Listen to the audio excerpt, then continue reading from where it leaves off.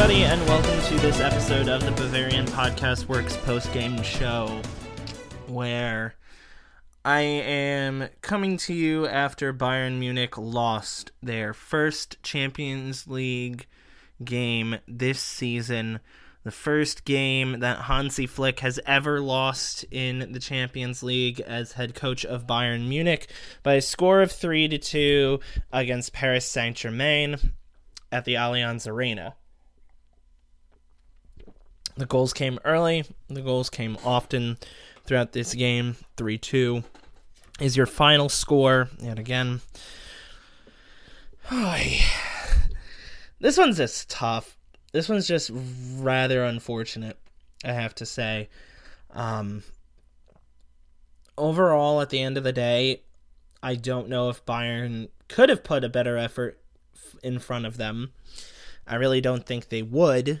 I don't think one player being gone completely dismisses the fact that for a good portion of this game, Bayern were the better team. I would say after the 30th minute, Bayern were the better team in this game. Early on, there was just so much miscommunication, so much, I don't want to say laziness, but failure to understand where the game is going from the beginning, right? Starting off in the third minute, right? Wide open space in behind the defense thanks to Bayern's high line.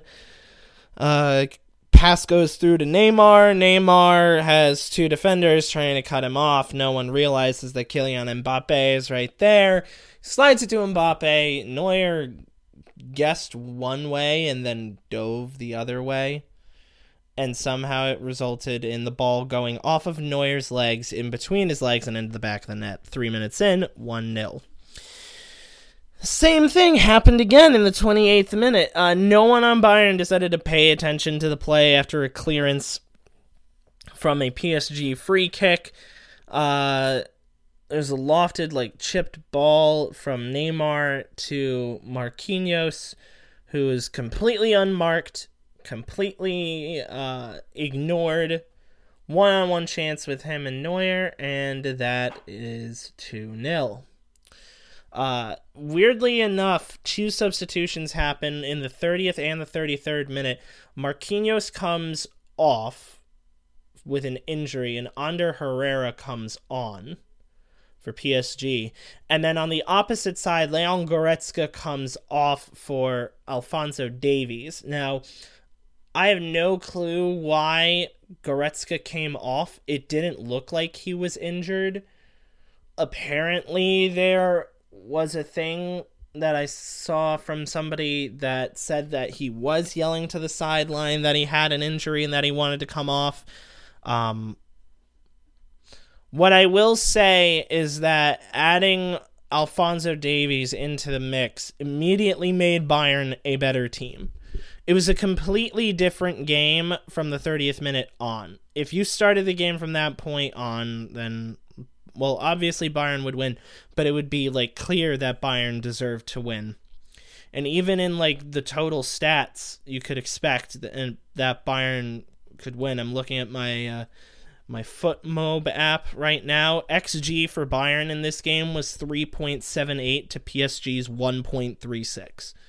That's indicative of the fact that Bayern took 31 shots, 10 were blocked, 12 were on target, 9 were off target, and PSG took 6. And they converted 3. So, there you go. Eric Maxim Choupo-Moting scored for Bayern in the 37th minute. Pavard has a lot of room to cross the ball into the box. Choupo-Moting is running onto it, takes a perfect header, makes it 2-1. Sula comes off for Jerome Boateng, which will prove to be a very bad decision later on in this game. In the 42nd minute, just before halftime. Muller scored in the 60th minute, and I screamed like a little girl when that happened, fully admitted. Beautiful set-piece ball in from Kimmich. Muller saw what was going to happen before the play even happened. He got ahead of it. Perfect header into the back of the net. And then 8 minutes later, this is where we really wish we had Nick Süle. Jerome Boateng versus Kylian Mbappe is not a race that anyone wants to have. Granted, Kylian Mbappe versus Nick Süle isn't necessarily a race anyone wants to have, but it happened earlier and nothing came of it. And Süle did his best to slow Mbappe down, but it wasn't good enough. But I imagine Süle would have done a much better job than Jerome Boateng did in stopping this ball. He gets burned and he just kind of stands in front of Mbappe, who looks Neuer off to his left and then shoots it to his right through Boateng's legs. 3-2, and that'd be your final score. So I have 3 things to point out. One, Bayern did the best that they possibly could, I think.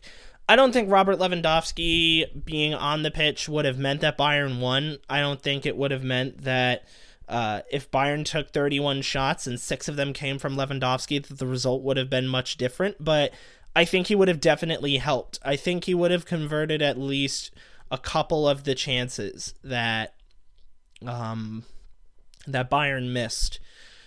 I think that he's an invaluable piece of the team.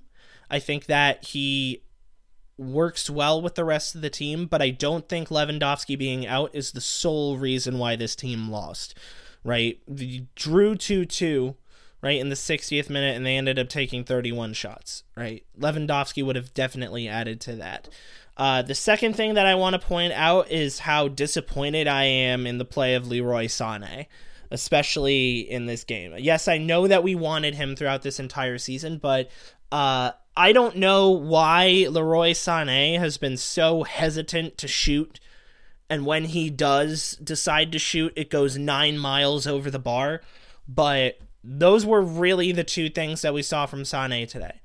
Right, he passed very well, right? And when I say the only 2 things we saw from Sané today, I mean that's when he was shooting, right?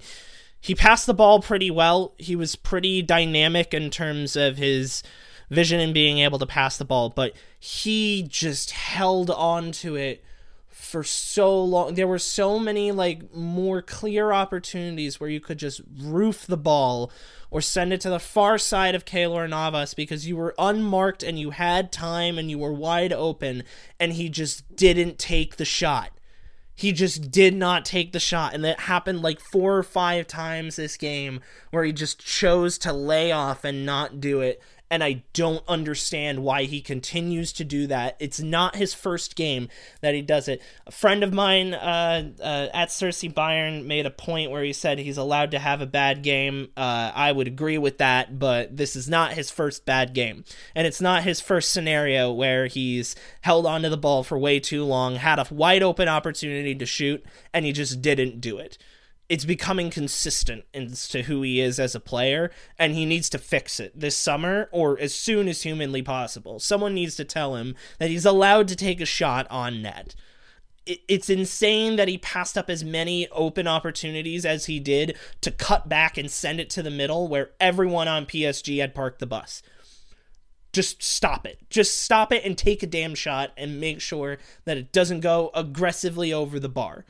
Right? You don't need to cut back on your left foot, right? You are a dynamic enough player that you can use both your left and your right feet. You do not have to cut the ball back onto your left foot and sky it forever. Shoot it with your right foot. You're a good enough player on your right foot. I've seen it at Manchester City. Shoot it with your right foot. Get it into the net. Just figure it out.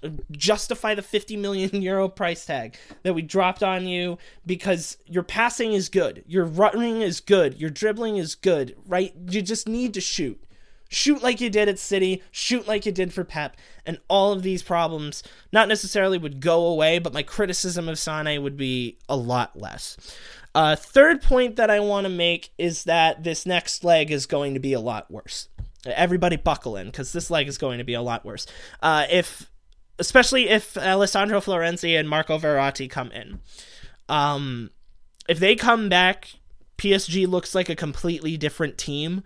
More so that when Bayern gets Gnabry back, like, what he brings to the team is much different than what Verratti and Florenzi bring to the team. They're more dynamic.